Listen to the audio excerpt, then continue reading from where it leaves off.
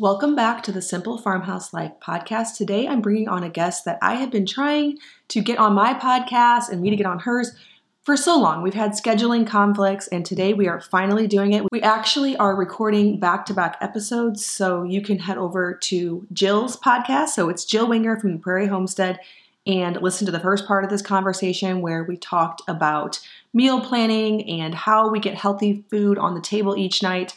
Maybe without meal planning in some cases. So you can go over to Old Fashioned on Purpose podcast and listen to that episode. But in the episode here on my podcast today, we are going to be talking about raising hardworking kids.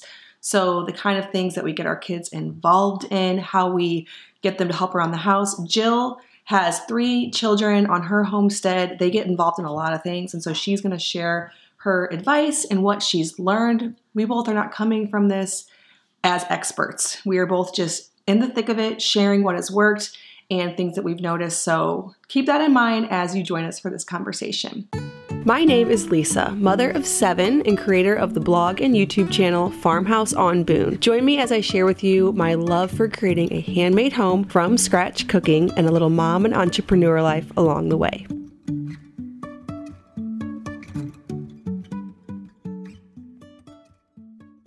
All right, I am on here with Jill Winger from the Prairie Homestead and the Old Fashioned on Purpose podcast. If you're not already following her, which I'm sure that you are, she shares from scratch cooking, her homestead life. They live out on the Wyoming prairie with lots of cattle and horses, and it's very dreamy and I'm sure quite snowy at this point of the year. It is very cold right now.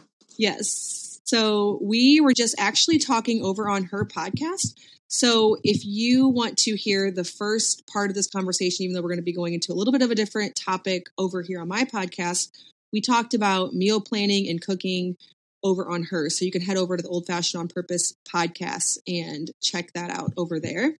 So Jill, tell us about your family and your homestead and what you guys have going on over there. So we live in Southeast Wyoming. Like you said, cold and snowy.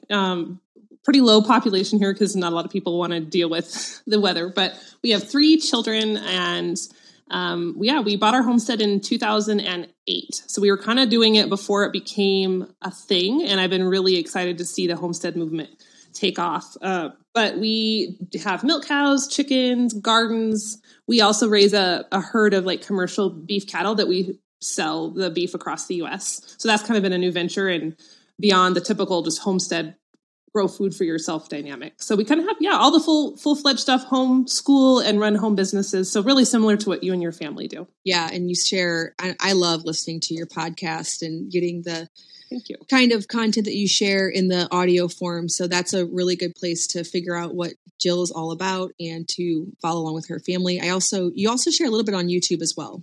A little bit. I kind of just sort of ditched YouTube. Like we're starting to upload the video version of the podcast, but I used to do the weekly videos, kind of vlog style.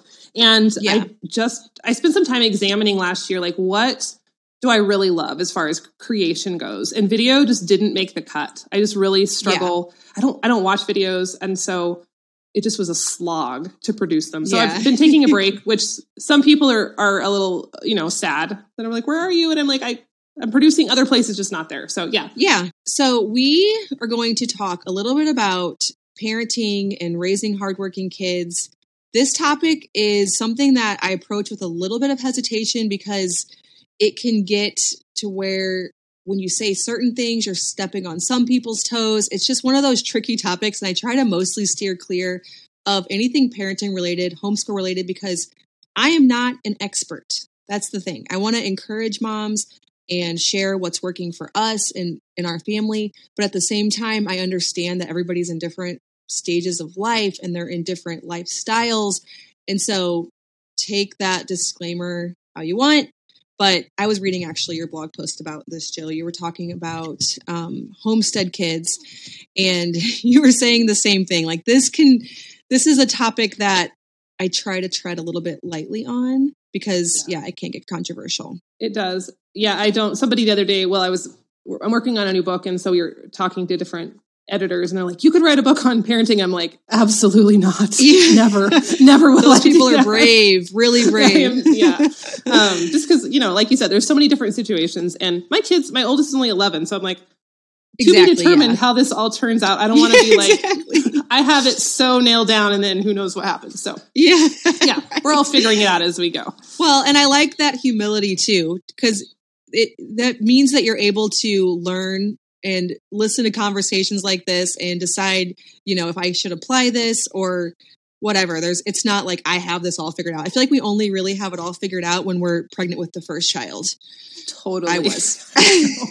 The poor firstborns. I have thought so many times. The firstborn just get the brunt of like all the first time mom neurosis, which I was so guilty of. I know. Yeah. And my daughter knows that too. She's like, I'm mom's guinea pig. I've told her all the things I did wrong. And I'm sure lots of things that I have blind spots on right now that I don't have figured out at all, but I know for sure some that I messed up with her. So in your blog post, you were sharing a little bit about your philosophy of GASP, your life not revolving around your kids and all of that. So can you expound a little bit upon that philosophy? Yes. And just like that whole idea is definitely controversial, and especially in our modern culture. We have very child-centered homes, which, it's not all a bad thing. Like there's been times in history where kids were like sent to the sweatshops. We don't want to do that either. We want to preserve childhood and we want to give them opportunities. So it's a fine balance. Like most things in life, I think the truth lies in the gray areas. You can't go black and white. But so I think the way we parent, it kind of came by accident. I modeled a little bit what my parents did for me, which wasn't like some grand aspiration. They were just kind of doing what their parents did with them. It was really more of that old fashioned childhood of mom and dad have their adult things and you guys are kids and you do your kid things. And so my parents were nurturing and loving, but they were not hyper focused on us. We were kind of like, and I was homeschooled even. So it was like, do your schoolwork, do your chores, and then you're off, go play, go figure out your own life, go figure out how to appease your boredom. So it just felt natural to do that with our children. And it's worked out. It just works out good. It feels right for us. We still give them opportunities. They do 4-H and my oldest has started playing basketball, but for a lot of the time, Christian and I, my husband and I, we still have our own interests and hobbies, which I feel like that's a whole nother topic in modern cultures. I know fewer and fewer adults who have their own things. They're all really focused on what their kids are doing. So for us, it's kind of been a natural progression that it's worked out like this. Yeah. And I like how they're fitting into your family's goals that you have set. You have certain goals and you're giving them a certain level of responsibility, but also belonging. So they have this feeling of belonging to something bigger that they get to be a part of. And I really like that idea. And I think it also does lend itself to them wanting to work and be a part of it. Yes, absolutely. I think kids really want to be a part of the bigger picture. I remember as a child, I relished those moments when I just felt like I had a role to play that wasn't just some token role. It was like I was really doing something important and it felt really good. And I think that's a lot of kids are like that. And I think we rob them a little bit of that sometimes by always maybe over catering to just always make it like a child-centered environment. Sometimes they want to be thrust into the adventure of a bigger chunk of the world. Right. Yeah. So how do you actually get your kids involved on the homestead? We could actually even start back to whenever your kids were little and you had a newborn. How did you involve, or how did you even homestead at all whenever you had such little kids? Yeah, that's a really common question too. I'm sure you get that a lot as people are like, how do I do this? Yeah. So for me, I guess it was a little bit, I don't know if selfish is the right or wrong term. I was like, I want to do this and I'm not going to let the fact that I have a newborn or a toddler stop me. So I'm like, you get to come with me and you're just going to come. So from like literally when they were less than a month old, I would bundle them up we had a big jogging stroller with the big tires that could make it over the bumpy ground. And I'd bundle them up and put their blankets over them. And we would go out and do chores and they always were going out with me. And it made it feel pretty natural as they got bigger, got to toddler stage or preschool stage. This was part of the routine. And as you know, it slows you down for sure. It is more cumbersome to get out the door with all the boots and all the mittens. And toddlers are especially challenging because they don't understand that animals are dangerous. Don't eat the poop. Don't get in the way of the cow coming in the gate. But we just did it. I didn't have a lot of babysitter support in my life at that time. I didn't have the option of saying, hey, can you come watch my kid while I go out and play in the garden? That was not available to me. So I had to figure it out. And I wasn't going to make excuses of I can't garden or I can't have chickens because I have a baby. That didn't feel right for me. So it was just kind of dragging them along. And it worked out because the kids were exposed. They got better. They started to learn that I can be patient and I will not die if mom is focused over here for 5 minutes. It's okay. I can be content and I will be secure and safe. And I think that was a really valuable thing. Yeah. Like you said, you just did it. It's amazing what you can get done with kids around whenever you have no other option, but you really want to get that thing done. It might be more difficult, but you totally can. You can bring kids along on so many things that you just wouldn't think you could until you try it. Like you said, going out to do the chores. I've milked the cow with a baby in the wrap before. It's not my favorite thing in the world, but it is possible. It is something that can be done. Yep.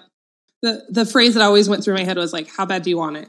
Yeah. This is gonna, this is gonna be harder than the people who have no children and they just are footloose and fancy free. But it works. You can make anything work if you want it bad enough. Yeah. That's so true. I have to remind myself with a lot of different things because there's certain things that I really want. And so I will get them done no matter what, whether there's kids with me or not. But then there's certain things I don't have time for that. I have kids. I'm wait a minute. You just don't want to do it. Yes, I recognize this. Remember the time you did this with kids? So you definitely can do it. I think, just one thing to add there, I think it's a little bit of a muscle too. I've noticed that when it's kind of funny, even in short periods, let's say we go stay with my parents for 10 days. They live in Idaho, so we don't see them very often. But when I have that extra help, I have 2 other adults helping with kids, I get used to that really fast. And then when we come home, it feels extra hard to be I'm the only adult and now they have to go with me everywhere. And I can't just be hey, mom, can you just keep them in the house while I go outside? I get accustomed to that so quickly. And I'm not saying it's wrong if you have a lot of family help or, friends who can take your children. That's not wrong. But for those of you who don't, the more you do it, the easier it gets. It's like a muscle, and the muscle will atrophy if you don't use it. And I think it's just part of that, keep on trucking and it gets easier. Well, yeah, I think that's why whenever I had my firstborn child, getting anything done at all was so difficult. It was how am I supposed to take care of this child and take care of the house? And then now I would say even with 7, it's a lot easier just because that muscle's been built. But with that, I will say that my husband's been home with me for almost 4 years now. And if he ever goes out of town, which happens very rarely, but it has happened, I'm how did I ever do this? This is insane. Yes. How did I just do this by myself? Yep. So yeah, you get used to it or you build the muscle one way or the other. So specifically, how do your kids now that they're a little bit older actually help you around your homestead? So, it's been a progression as they've gotten older and have been able to handle more. My oldest is 11, so she runs the majority of the barn. I honestly don't go down to the barn very often anymore, unless for just random stuff, which is crazy. But she will, we have horses, so she puts them on and off their hay bales. She feeds the cats. She takes care of all the goats. She'll chop ice in the winter when the tanks are frozen. She's really savvy. So if a cow gets out, I don't worry. We don't have bulls or anything dangerous here, but cows can be pushy, but she takes her little flag and I have full confidence of her handling animals. She closes gates. She's responsible to, make sure things aren't going to get out. My middle child, my son, he's 9. And so he runs the whole chicken coop. And that's eggs. Well, actually it's food and water now. He's been a little bit more, of a challenge to get him consistent. I don't know if that's a boy thing. I only have one boy, so I don't know if it's a boy thing. I don't know if it's just, a different child, different personality. That I had 2 daughters and then I actually have a girl and a boy the exact same ages as your girl and boy. And it's a lot more of a challenge. So I don't know. I don't know if it's a boy thing or personality, but it also happens to be my girl and boy. So I don't know. And I think boys maybe aren't, and this is not, there's stereotypes. So it's not like it's true for every single person. No. Boys are less attentive to detail. And there's something about a firstborn daughter. I've heard people say, if you want the best employee you've ever had, hire a firstborn daughter. Interesting. There's just something about them. They just take high levels of responsibility. Okay. So I think there's that dynamic. He's gotten better, but we've had to do a lot more training and work and like, okay, buddy, you didn't finish this. So let's go back down and do it right. That sort of dynamic. Yeah. But he does pretty good. And then my youngest, she's 6. I feel like a little embarrassed over this because the others were doing chores a lot sooner. But that with that baby mentality, I kept thinking, she's the baby. She's not ready for chores. And then I was like, wait, she's 5. Mesa was doing half the stuff by the time she was 5. So when we did give her responsibility, we started last summer, she helps with the eggs and takes the chicken scraps out. She loved it. Like she felt so important and she's been doing really well. So yeah, they do that. They'll feed the dogs. They will turn waters on and off for me. When we work our commercial herd of cattle, like prig check or do work, like we run them through the alleyway and tag them or, give them medicines. Mesa will do all the book work. So she'll sit there with a spreadsheet and track who's had what baby and who has what tag number. So yeah, it's crazy. So it pays off eventually. It takes a while at the beginning, but it pays off. Yeah. So what did it look like whenever your son maybe was a little bit more resistant? What kind of things did you just have to follow up?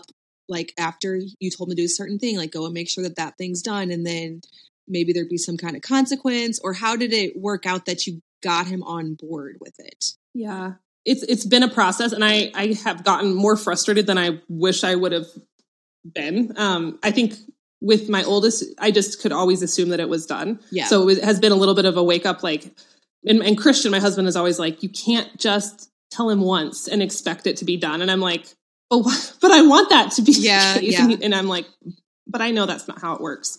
So usually with him, I've noticed if we kind of leave him to his own devices for a longer period of time, like a month or 2, and we're not checking in, that's when things start to kind of degrade. And so for us, it's being a little more hands-on. Like he does really well if once a week, Christian and I go in there and we like help him fill feeders or just kind of do like a wellness check and just kind of feel like he feels like he's part of the crew versus the Lone Ranger. He gets more motivated once we do those periodic check-ins. So that's been helpful. Sometimes there are consequences, like if his, it's clear expectations and it's, clearly ignored or, we're maybe not truthful with what was done. There are consequences then, but for the most part, I think it's us managing it a little better is usually where, when things need to be addressed, that's where it needs to start. Yeah. And ultimately, as he gets better, all of this consistency will pay off. I struggle to want to, the children you have that are more reliable. I want to be like, hey, do this thing because I'm in a hurry right now. I really don't want to follow through on seeing if it was actually done. And so I know you'll do it. But then going to that one who I'm not so sure, that takes the extra effort. That's where I have to actually follow through. And I could have just done it myself. But ultimately, I think it'll pay off. And just what that'll mean for him. I think sometimes as moms, we feel guilty making kids do uncomfortable things. On your blog post, you were talking about that one of your goals as a parent is not goals, but like you have no qualms about doing things that make your kids uncomfortable. Like they're out with you in the cold, chipping the ice or stacking the wood, even though that's not the most comfortable thing to do. How do you think, or what's your philosophy on this and how will it pay off ultimately for them? Yeah, this is a really big, I don't know if pet peeve is the right word. It really bothers me. I think our culture as a whole, adults included, like we're so scared of being uncomfortable, whether it's uncomfortable in the weather or uncomfortable in pursuits or activities, and that really can hamstring us as adults. And so, that's been really important for me. I think as humans, we're always going to struggle with that because we're always going to go to the path of least resistance. It's our nature. But I want to give my kids that path and that template that they know. For me, it's like, I want to instill how good it feels to push through the hard so they can understand. It's like brain chemicals. It's dopamine. And it's that feeling of accomplishment. I want them to start feeling a taste of that. So it's easy for them to duplicate it when they're on their own. So Yeah, we do. I expect them to be out with us in the cold, in the wind, if we're chopping firewood, if we're working cattle. Obviously when they were little, I was a little softer about that. Like they would be in the cab of a truck, when they can't regulate their own temperature and they can't tell you when their toes are cold. But kids are tough, man. Like they can handle a lot. Get them some good clothes. Like I was going to say. Yeah, I think I know what you're talking about. Maybe we won't go there. Yeah. Get them some good clothes from the feed store and some good coveralls. Boots, solid coveralls. That's what I was going to say. Yeah. And I think one of the things I do a lot, and I hear them echoing this back, which is like the best feeling ever when something sticks is we'll be out, we'll be cold. I'll be miserable because it's windy and it's blowing sawdust in my face and we're stacking firewood but it's going to feel so good when this job is done. Think about how good it's going to feel. And think about, we have that soup in the house on the stove and we're going to sit by the fire and eat it together when we're done with this job. And it's going to feel so good. And they're like, yeah. And that's what I tell myself when I don't want to do something. Yeah. And so I'm just trying to teach those coping mechanisms that you can do hard things and it is good to do hard things. Yeah. And think of how much better that hot soup's going to taste whenever it's after a long, hard day of work. And then those kind of things come up in life whenever you're writing a book like you are doing or you've done, and there's just so much that goes into it, all of these photo shoots and recipe writing, but then remember what it felt like whenever you published your book and you got it in the hands of people. Yes, I think it's a trait that's missing in our modern culture has just gotten so soft. I know that's kind of a cliche almost to say that, but it's true. We're just there's a lot of good that comes from technology and convenience. And I partake in some of it. I have washing machines and dishwashers and, I like hot water and showers every night. But there's an element of struggle that we need as humans to grow. That's how we build muscle. And that's how if we never do anything, our bones get weak, our muscles get weak.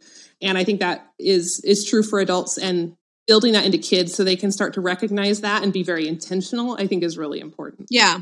And I think we get, sometimes I even feel this tinge of guilt whenever I'm like, will you go do this thing? I'm like, I could just do it for them. But that's not how it's going to work for them. When they leave this house, I'm not going to be there to do that for them. So we're just going to have to get used to working together as a team. And there's going to be beautiful rewards on the end of it. But there's also going to be hard and struggle. And, you're always doing the same repetitive tasks over, and we're going to do them together. But then after that, we're going to have a really good meal. And one more thought on that. Just to teach, I think that work is a good thing. I'm around a lot of adults, we have employees, and now we have, different businesses that we have the opportunity to hire people. And there's just a marked difference in the people that we've worked with who see work as always being a negative versus work as being something that can bring meaning and purpose and fulfillment. There's obviously jobs that we all don't like, that we all just have to do sometimes. But I think work is meant to be good, and it can be beautiful and it can be hard, but I want them to know that it's not always something that you're trying to get out of or minimize. Sometimes leaning into that and choosing a harder project or choosing to take on higher levels of responsibility, that's not a bad thing. Yep. I have a friend who always says hard is not the same thing as bad, because sometimes we equate the two and they're not. They're just different. So I think to go through a struggle and then, be on the other side of it, it's definitely a valuable lesson. How does this apply with homeschool? So I imagine the same philosophy that brought you to homesteading and bringing your kids in and teaching them how to be responsible for the barn and the horses probably is the same philosophy that led you into homeschool. Do you feel like that same independent spirit and, going through uncomfortable things is behind that as well? For sure. For both me and the kids. Because, I think of quite frequently, there's easier ways to school a child than to do it yourself at home. Yes. Sometimes I'm like, I really chose the hard thing here. Yeah. But there's, lots of reasons why we continue, as I'm sure is the case for you. But I think those lessons really have a chance to come to light. Even when we're doing math and it's I don't want to do math. I'm like, well, here's why we're doing the hard thing. And we show up every day and we put in effort, even when it's not our first choice. And here's how it pays off. So it definitely, there's a ton of crossover there. And even, I think for me, one of my biggest reasons for homeschooling, there's lots, especially these days, but the ability to have that free time where they can have those extra life lessons is probably one of the biggest driving factors for us homeschooling. it would break my heart if they were in school all day and they missed out on all the projects and like us building a restaurant and us working cattle. Like that would make me so sad.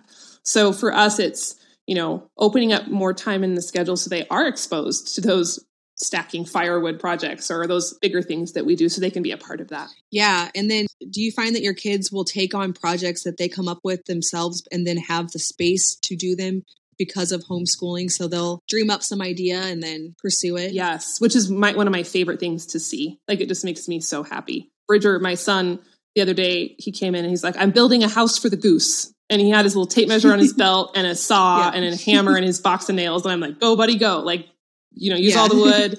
But I what you're come up with, but okay. Yeah. Don't cut your arm off, but you'll be fine. So I love that they have that ability to, like, what makes them tick? Who are they? What's their passion? I know for me, understanding my passion has been my guiding light through everything. That's what has brought me so much joy and so much success and ultimately got me to where I am today, just following that little candlelight of passion and seeing where that went. So I want them to be able to start doing that because I think a lot of folks struggle finding that, like what they're supposed to do or what they are interested in. I think that's a really big hole for a lot of people.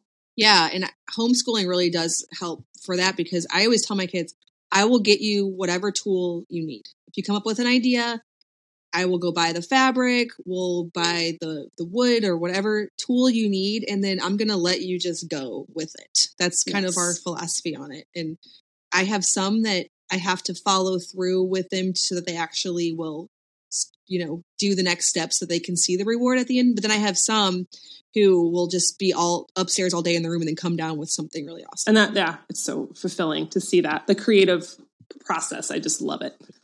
Were you given that kind of space when you were a kid? And did your parents have a lot of responsibilities and teach you hard work when you look back at growing up? Yeah. I mean, because I was homeschooled, I did have the space, which is really why I was so passionate about homeschooling my kids. We would get done by lunch every day. Even in high school, I got done by lunch. And so we didn't live in the country. We lived in a housing development. But in those afternoons, man, we were running outside. We were playing in the snow. I created so much as a kid, like just created and had so many projects and so many interests that I don't think I would have been able to have that. I know I wouldn't have been able to have it without homeschooling. And the other part of that is I was a really awkward, I'm still kind of awkward, but I was like super awkward as a high schooler and an elementary school kid. And I didn't relate well to a lot of the other girls in our area. And so like having those projects, eventually it was like I got my horse and I was able to go shadow vets and shadow horse trainers and, go watch different procedures. That was my saving grace. And I don't know if I had been stuck in the public school situation, I think I would have really struggled because I would have been stuck with a bunch of people that didn't really like me and I wouldn't have been able to have those passions. So it was everything. Like I even started a blog when I was 15 and learned how to code HTML. Yeah. And it's long gone, thank goodness. But who would have thought? I ended up, that's my career now. And it started because I had free afternoons as a homeschool kid. Right. No, that is my number one philosophy behind homeschool. I always am telling my kids that I'm like, I didn't really discover that interest until I was in my 20s. I learned how to sew and I was like, this is amazing. I want to spend 12 hours a day sewing, and I would stay up super late. And then I was like, wow, baking bread is awesome, making sourdough. But I didn't discover any of that until I actually already had kids because I had space. I was just home and a little bit bored because I didn't really have a whole lot going on. And so I love that right now. One of my kids, she really wants to start an Etsy shop and she wants to sew things and sell them. And I'm like, here's the thing. I don't want you wasting all of your time sewing widgets until I come. Like, that's okay if you needed to, but you don't. And so right now, sew the thing once, cool, and then move on to something else, but keep trying and exploring different things and finding, your passions and what you're good at. Yeah. I think people, even if they are even if your kids are in public school, you can still make space for that. I think it can still be done.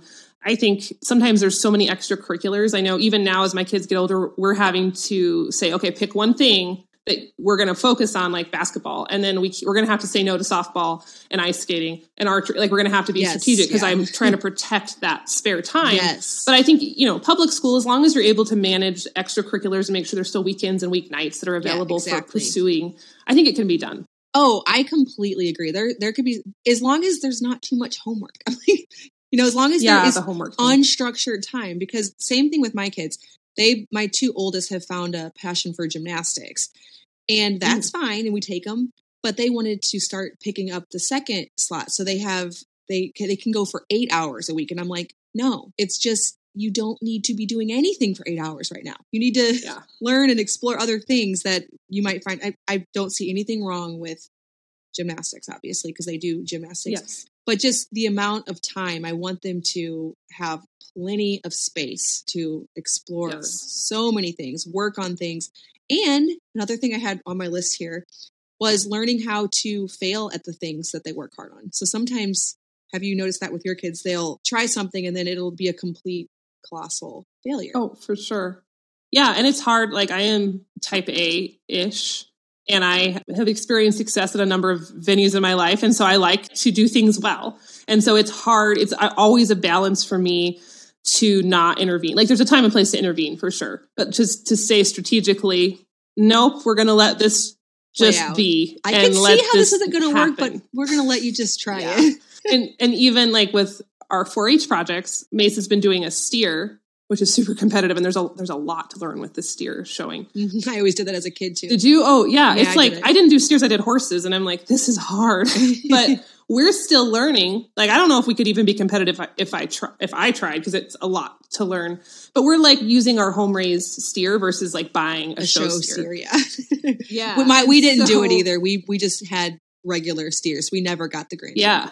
And so I'm watching, like, there's a lot of parents who are spinning, like, the parents become as more interested in the steers than the kids. And they're spinning like weekend after weekend, hauling all over and getting professionals. And I'm like, I don't feel called to do that. And I'm going to let Mesa, we're going to help her and give her resources, but she's going to have to figure this out. And so she's got her butt kicked at every single fair she's been at. Like, we've done our best and we've tried and we've gotten better every year, but she gets in and she gets bottom of the class. And like, as a mom, you're like, but it's good because it is. You learn from being at the bottom and you learn how to get better. And it's building that fire in her to like, okay, yep, I completely sucked at that class. How can I get better? Who can I ask for help? And so it's hard, but it teaches, I think failure teaches just as much, if not more, than being on the top of the heap all the time. Yeah, that's totally true. Because not everything you're going to try, if you're going to be pursuing something, is going to work out, and might as well learn that as a kid. So are there any books you recommend? I had this on my list too. Like, you asked me about cookbooks. I had the same thing.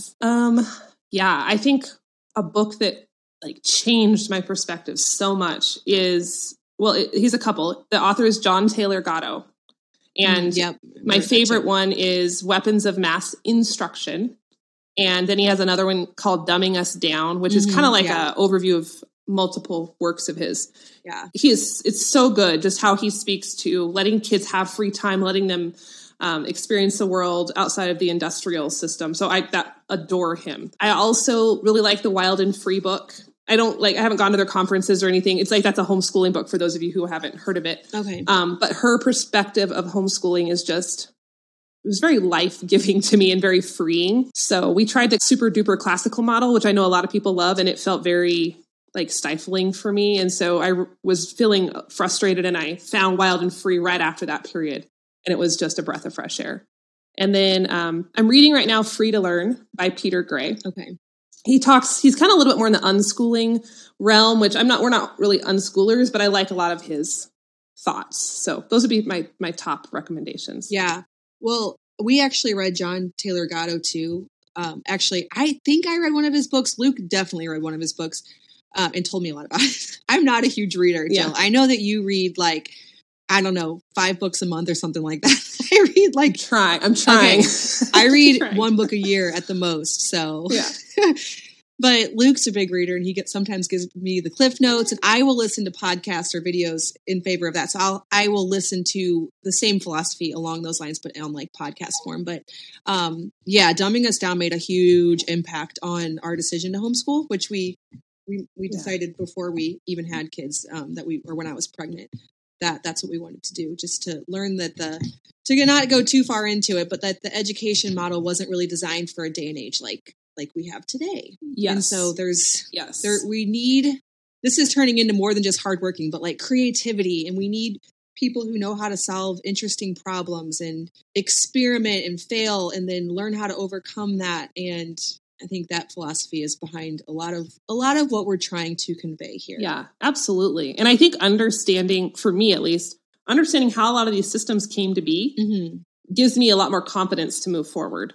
Because it's hard to be the weirdo sometimes. Yeah. Like, I'm sure you've experienced this. Like, you eat weird. You school your kids weird. You have a cow. That's weird. Like, you work at home. That's weird. And so sometimes it's exhausting to always feel this like silent judgment from people. So for us, I've always known homeschooling was right for us.